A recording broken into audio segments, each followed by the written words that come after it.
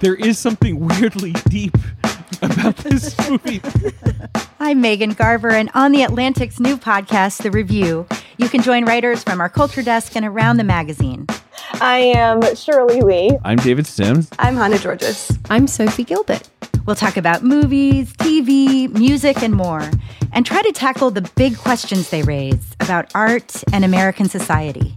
So much of the reckoning now is a confrontation with how mean the internet was and why that was, and whether we can be different as people who consume celebrity culture now. We'll go deep on great artists like August Wilson.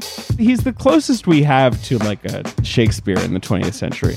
August Wilson's work really concerns itself with the experiences and with the language and the music of Black people in America who are working class, whose experiences are not like hashtag Black excellence, if you will.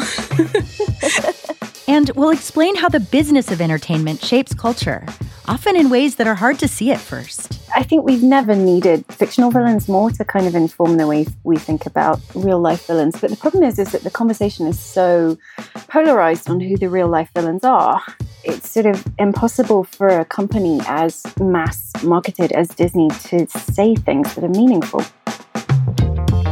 Pop culture is also just fun, and we have fun with it. I just wanted to point out that Top Gun, in my mind at least, is about a bunch of cute boys calling each other cute names.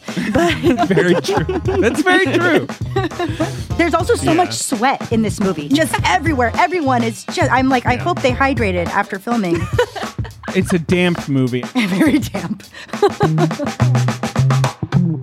Don't just watch a movie, understand it. Don't just hear a song, listen to what it has to say.